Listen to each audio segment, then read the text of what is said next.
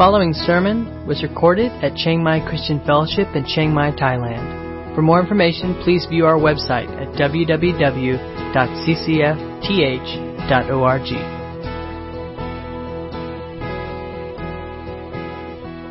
In Hebrew, there is the idea that the one who comes from your own body, somebody who has your DNA, not somebody you've adopted, is going to be your own son, and he brought him outside. He's going to be your heir.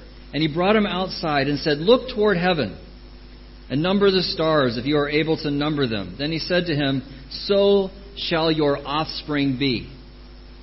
I have no children. My wife Sarah and I, we have no children. And God says, you will have children. In fact, you'll have so many that you won't be able to count them. And then in 16, there's another interaction. About 10 years goes by. So God says, first he says, leave the land. He leaves the land. He comes and he's a nomad. And he says, I'm going to give all this land to your heirs, to your offspring.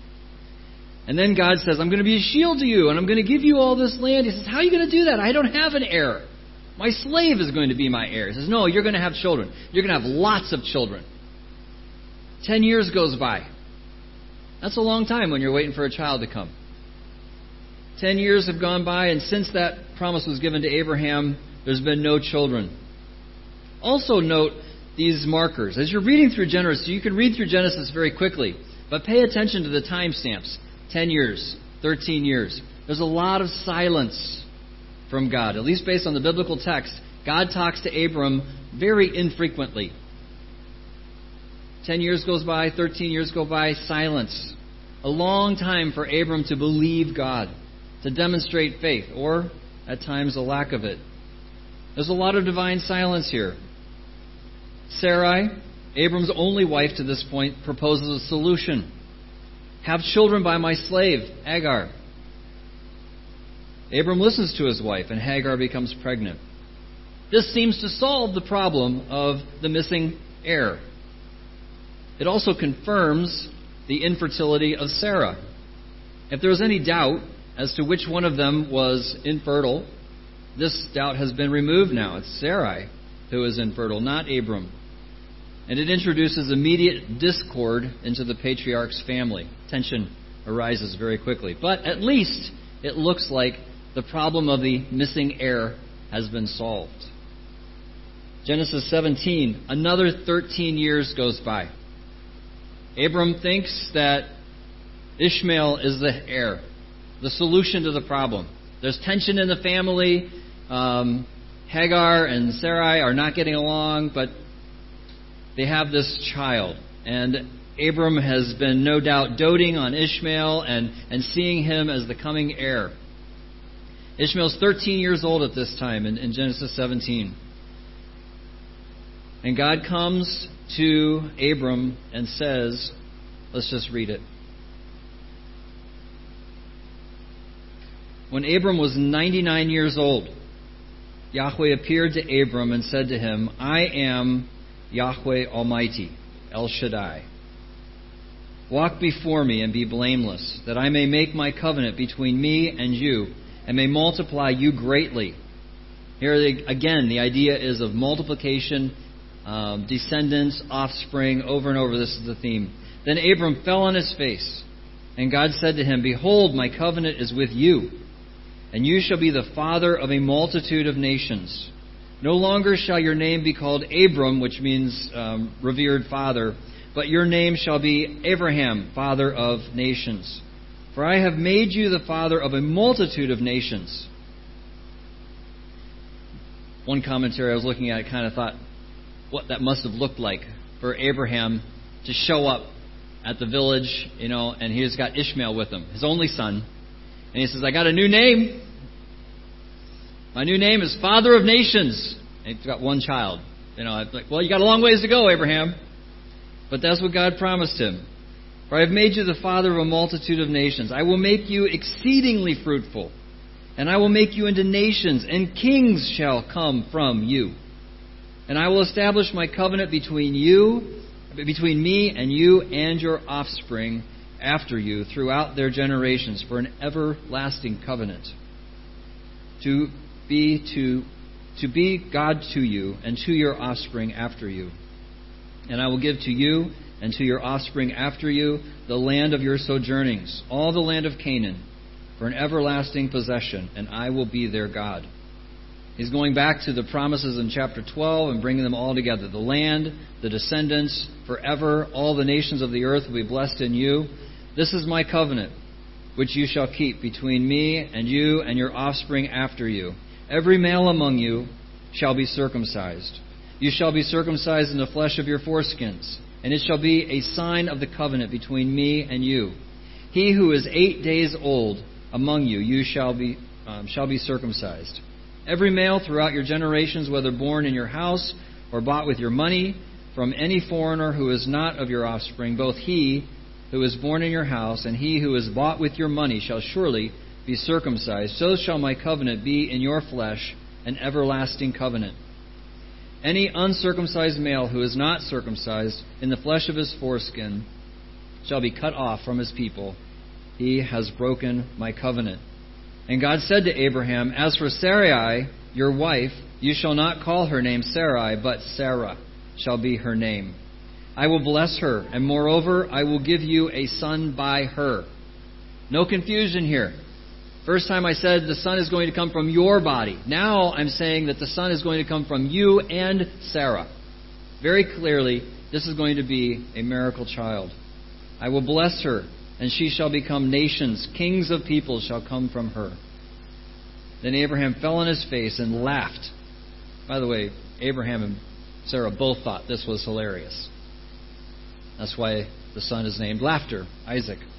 Shall a child be born to a man who is 100 years old?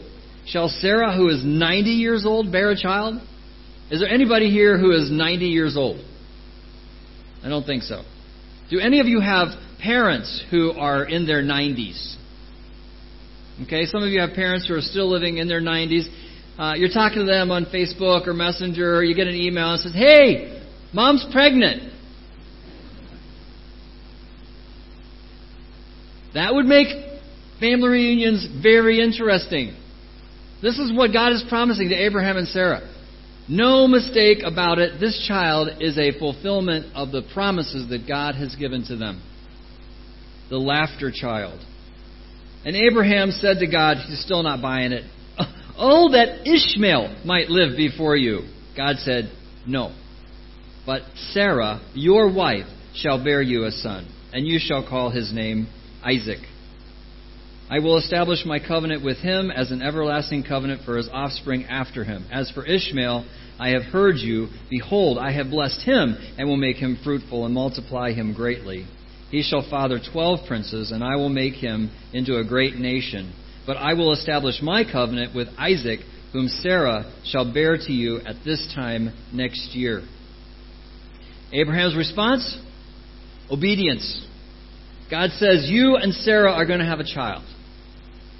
It's because of the covenant that I am making with you and your offspring. You will have many children, and the sign of this covenant is going to be circumcision. The male organ of reproduction is going to be marked so that you can remember that I have made a promise to you that you will have many offspring. In fact, you will have offspring that lasts forever.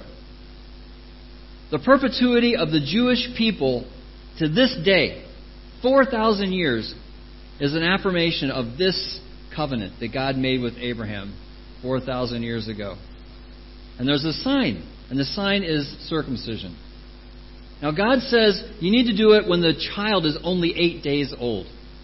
That is a significant change because up until this time, circumcision has been practiced in association with puberty, with marriage, and with sexual activity. It's the idea of the male young man is beginning to be an adult, is going to be married, is going to be participating in sexual activity, and so the circumcision rite has a very a sexual connotation to it. God removes it from that context and says, no, it's not about sex. It's not about that. It is about my promise to you that you will have offspring forever. And the connection then is assigned, or the sign is given to babies who have nothing to do with choosing it or not choosing it. They're not getting ready for anything. It is a sign that they are part of this covenant. They've been brought into the covenant community by the fact of their birth into this community. So that's the background of the sign of this covenant and what the Jews are thinking about it. The interesting thing is that this sign, even though it's very significant, and it's given to the patriarch, Abraham, at the very beginning of the blessing on the Jewish people, when you come to the Mosaic law, it's not mentioned very often. How many of you have a guess as to how many times circumcision is mentioned in the formal law of Moses? Anybody have a guess? I realize not too many people have done what I did this week and type in circumcision, find, and count how many times it comes up. So I have an edge here. How many think it is 10 or more? Don't know, maybe 10, okay? How many think it's 5 or less? Okay, because I'm making a point, you're guessing, oh, maybe we'll go with 5. You know how many times circumcision is mentioned in the formal law code? 1 time. 1 time. And it's only mentioned in passing. Because the passage in which it occurs is discussing the rites for restoring ritual purity after a woman gives birth. And it talks about if a woman gives birth to a male who will be circumcised on the 8th day, then she's unclean for this long, and then she has to do these ceremonies. And then if she gives birth to a girl baby, she has these rituals. Of course, circumcision is not mentioned regarding girl babies because it's only a male sign that was given to Abraham. It has nothing to do with girls. So it's only mentioned once there. It's mentioned one other time in Exodus, but it's before they even leave Egypt. And it says you have to be circumcised if you're going to practice Passover. So it becomes very clearly associated as a sign of the Jewish people, and if you're going to celebrate Passover, you need to be circumcised. That's the only 2 times it's mentioned. It shows up again in Joshua, just before they celebrate Passover. Everybody has to be circumcised before they celebrate Passover and before they go into Jordan. Doesn't show up a whole lot. So why, by the time we get to Galatians, some 2,000 years later, is it such a big deal? If it's not mentioned that much in the law, 1 time, then why are they becoming so obsessed about it in the passage that we're going to look at today? There's a couple of reasons for that. Possibly, and I'm not sure about this one, but possibly as the time went by and the Greeks and the Romans began to be the dominant people in Israel, and as the Israelites found themselves in Babylon because of the exile, they're increasingly surrounded by people who do not practice circumcision. So it becomes something that is unique for the Jewish people. So it's a unique practice for them. It becomes less common among the people around them. But it also becomes a shorthand. In other words, how do you describe someone who follows the law? The very first thing that you would do, or not that you would do, but that you would experience as a Jewish male in the Jewish community would be circumcision. So this is the very first step on the journey of following the Mosaic law. So because it's the very first thing that you do, it becomes kind of a code, not a code word, but the shorthand for somebody who keeps the whole law. Somebody who is following the Mosaic code. So it becomes a word that is, the sign itself is important, but actually what it's related to, keeping the law, becomes important. Let's look at this passage, Galatians 5, 2-12.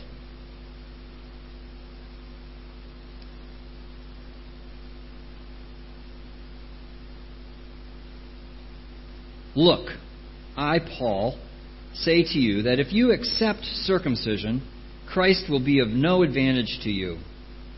I testify again to every man who accepts circumcision that he is obligated to keep the whole law.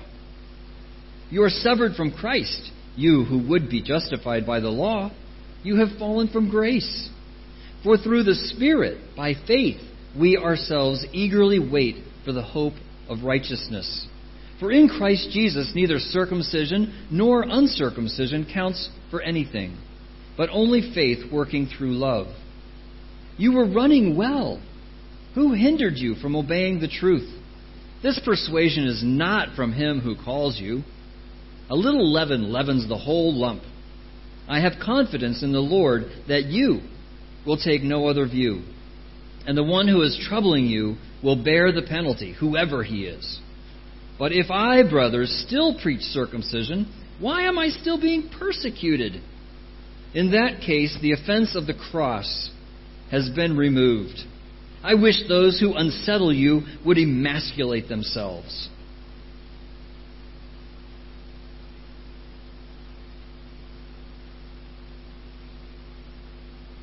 I want to start out by looking at the very first verse there. There's a word if in the middle of that verse. Look, I, Paul, say to you that if you accept circumcision, Christ will be of no advantage to you.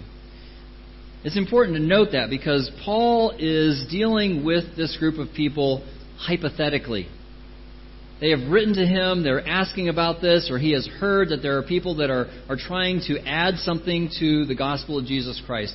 And he's saying, if you go through with this, if you people in Galatia decide to follow their advice and add circumcision, then here are some consequences that are going to follow. He's not talking to people who have already performed circumcision. This is a hypothetical situation.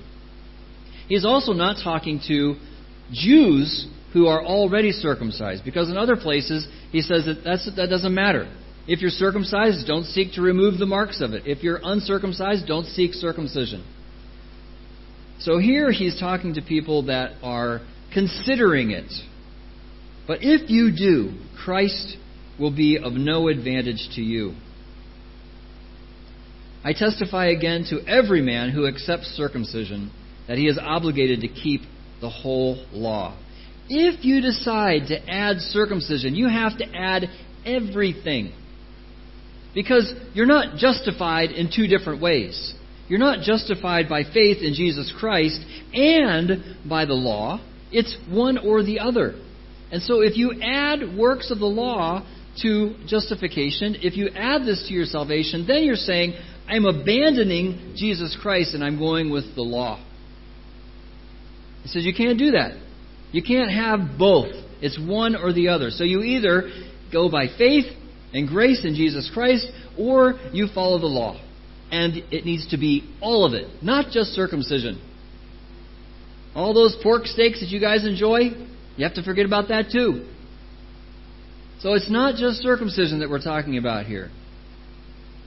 It's either works or grace. It cannot be a hybrid.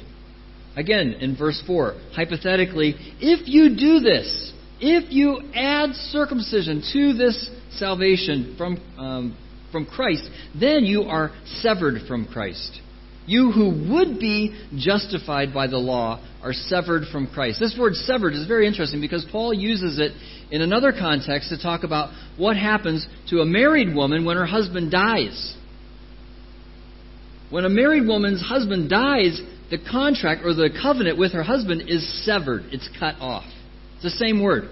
And so it's like if you decide to add circumcision, then it's almost as if Jesus, as your husband, has died to you.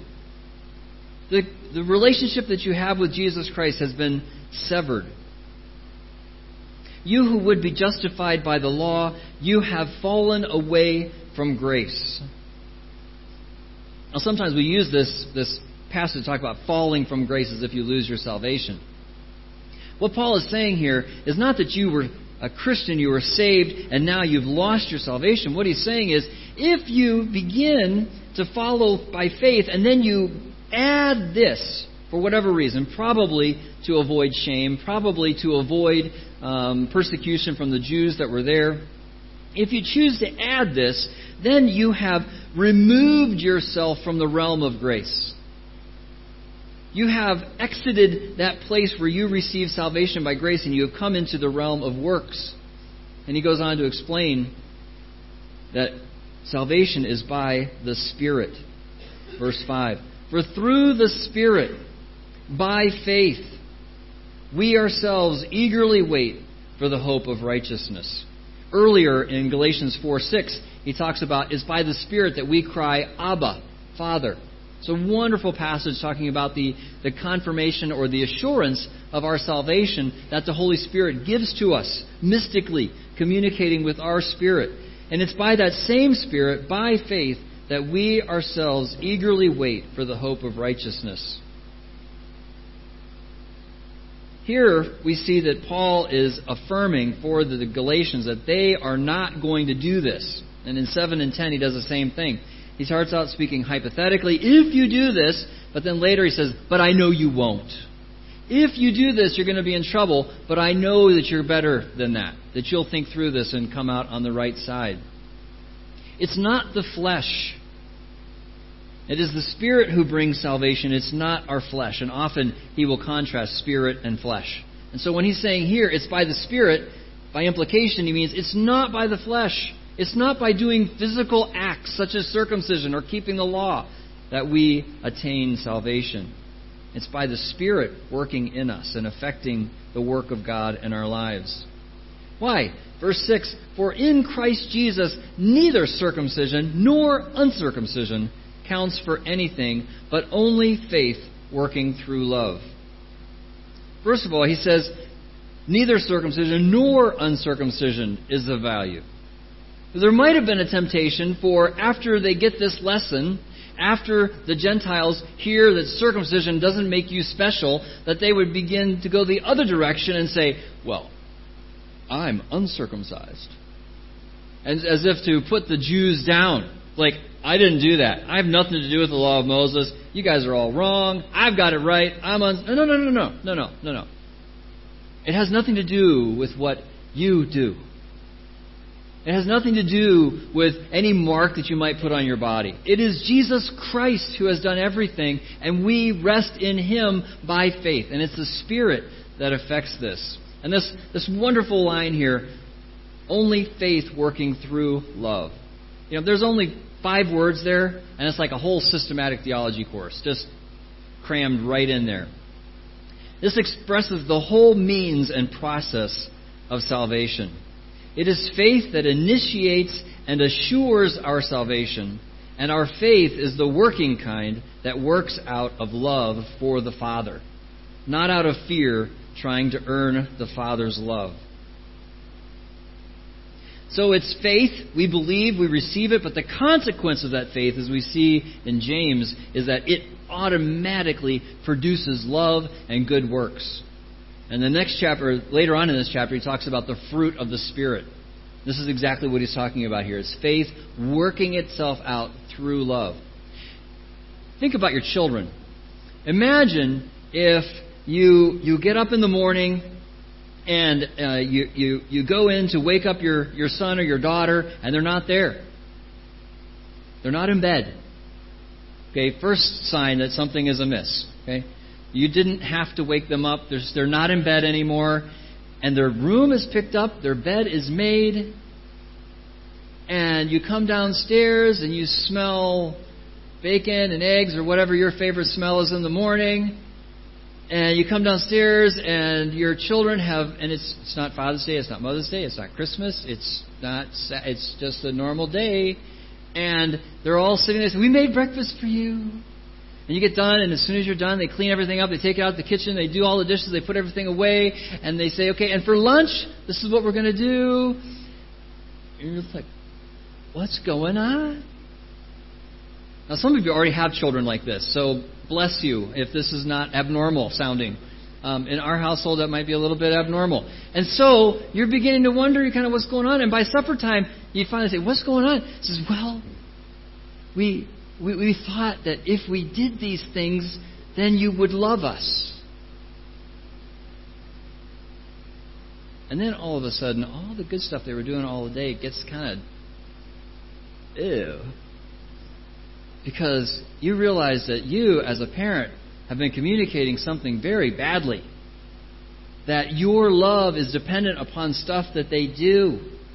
This is what Paul is saying here. It's like, if you're trying to do stuff, if you're trying to add stuff to get God to love you more, you're adding to your salvation. This is not about trying to get bonus points with God. And he tells them, you were running so well. Who hindered you from obeying the truth? Paul's favorite metaphor for the Christian life is the race, is running. the continual day-to-day effort that we're putting into our Christian life and living out our Christian life. And he says, you were running so well. Who hindered you from obeying the truth? Who tripped you up? Who added something? In fact, in Galatians 2:2, he himself says, I want to make sure that I run, but not in vain. This persuasion or this teaching is not from him who calls you. Whenever Paul talks about him who calls, it's always God. And he's saying this teaching is not from God. This is not new revelation. This is not a new super apostle who showed up to teach you some new truth. This is not from God. In fact, he goes on ironically to say, a little leaven leavens the whole lump. The irony here is that he is likening the teaching of these Judaizers, who would be super Jews, and he's likening their teaching to leaven, which within the Jewish context is often something that they're trying to remove from their homes as a sign of uncleanness. So they need to get ready for the special festival coming. They're trying to get rid of the leaven. And he's saying their teaching is like leaven. In fact, this bad teaching might leaven the whole lump. It might mess up all the teaching that you have received up to this point about grace and faith. But again, in verse 10, I have confidence in the Lord that you will take no other view than the one that I am proposing, and the one who is troubling you will bear the penalty, whoever he is. This troubling you is not just little irritants. This is a strong word. In fact, it's the same word that's used when Jesus is surrounded by all the people who are mourning the death of Lazarus. 2 verses later, it says Jesus wept. In verse 33, Jesus was troubled. He was agonized by all the mourning that's going on associated with the death of Lazarus. And this is the same word that Paul is using. These people are causing a great deal of mental anguish in the lives of the Galatians. And Paul is not happy about it. As you see from the last verse in the passage, he had some very strong words for these people who are causing discord, who are causing tension, who are causing people to be upset. But if I, brothers, still preach circumcision, why am I still being persecuted? Perhaps some of these false teachers said, Paul preaches circumcision. Well, yeah, he did before his conversion. But after his conversion, he realized that circumcision is not the sign anymore. And I'm not still preaching it. And if I am still preaching circumcision, why are the Jews being so hard on me? Everywhere he went, the Jews were in an uproar because they thought that Paul was saying, down with the law, which was a misunderstanding of what he was teaching. But he is not teaching circumcision anymore. It's interesting. He says, why am I still being persecuted? That word persecution is the same word that he uses in Galatians 1:13 to describe what he did to the church. So it's a direct contrast. So he's saying, before I preached circumcision and I was persecuting the church. But if I'm still preaching that message, why am I being persecuted like I used to do the church? So his message has changed. And now he is the one who is receiving that persecution. If I still preach circumcision, then the offense of the cross has been removed. What is the offense of the cross? For the Jews, the greatest offense of the cross is that Jew and Gentile now have equal status as people of God. The Jews had the idea that they are the people of God. They are the special people of God. They missed the point that they were a special people of God, a nation of priests who was supposed to evangelize all of the other nations around them. Instead, they adopted their other gods, and they missed that. But they hung on to the idea that we're special. We're special. And now, in Jesus Christ, everyone, circumcised and uncircumcised, have the ability to be given the right to be called sons of God. That's offensive. The Jews were not fond of that message.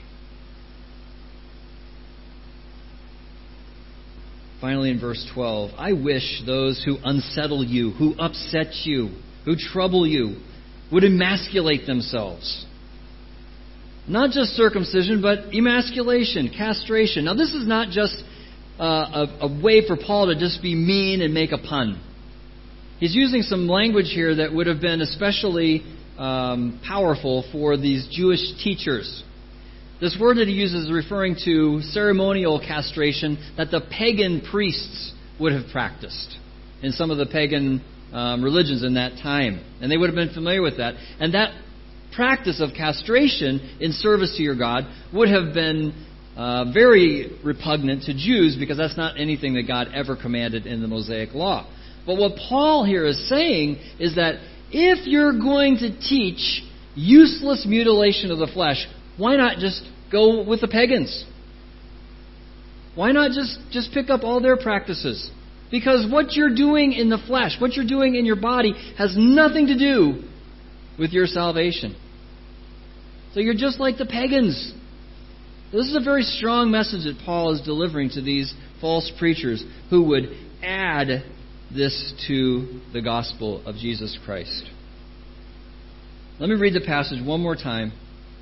Look, I, Paul, say to you that if you accept circumcision, Christ will be of no advantage to you. I testify again to every man who accepts circumcision that he is obligated to keep the whole law. You are severed from Christ, you who would be justified by the law. You have fallen away from grace. For through the Spirit, by faith, we ourselves eagerly wait for the hope of righteousness. For in Christ Jesus, neither circumcision nor uncircumcision counts for anything, but only faith working through love. You were running so well. Who hindered you from obeying the truth? This persuasion is not from him who calls you. A little leaven leavens the whole lump.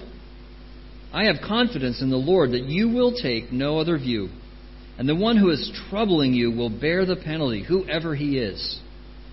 But if I, brothers, still preach circumcision, why am I still being persecuted?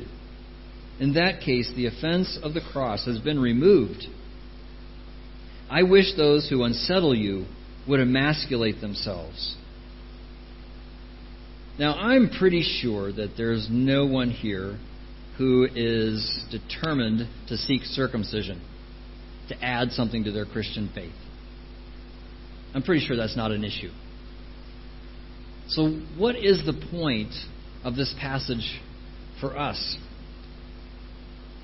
The main thrust of this passage in our current, predominantly Gentile context is that our salvation does not come through religious rites or any works that we ourselves perform. Going down that road will remove you from the realm of grace in Jesus Christ. And we know that we can't earn our salvation. We've got that down. None of us are tempted to think, I've got to earn it. Of course we don't think that. But do we really believe that it's wholly, completely of grace? It's amazingly tempting to think that we might just be able to add a teensy bit to our salvation, to earn a few extra bonus points with God. We're tempted to enter into a transactional relationship with God. If I do this, then God will do something for me. That if I can just get one step up on the competition, then I'll get more blessings than my brother or sister in Christ. If I do this, then God does something for me. Now, that sounds really crass. And of course nobody would think that way. But here's a way to check your thinking. When bad stuff happens to you, here on the mission field, away from your home country, when you hear perhaps of another missionary having a hard time, what goes through your mind? A new family has just arrived on the mission field with their family of 8 children. Less than 2 weeks after arriving, the husband is shot dead in front of his wife and son in their new country. Another missionary family arrives in a very difficult country of Papua New Guinea. They're there for about a year, and they learn that one of the young men that they're discipling has abused their toddler daughter. 5 missionary men move with their wives and children to a remote jungle area to reach the unreached. All 5 are killed a little over a year after their first contact with the remote tribe. These are all true stories, and I imagine that there are more that could be told here. And often we're tempted to think, God, we went all the way. We gave up our family and our jobs and our houses, and we came to this country to tell people about you. They've given up so much. Why do you let this stuff happen to them? Those questions enter your mind is a warning that perhaps you have entered into not a grace relationship with God, but a transactional relationship with God, where I have done this and therefore you owe me this.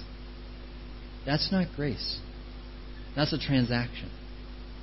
And if you're still convinced that maybe you're not there, I would encourage you to read Luke 17. Jesus tells a parable there, and I would guess that some of you will find his words a little harsh.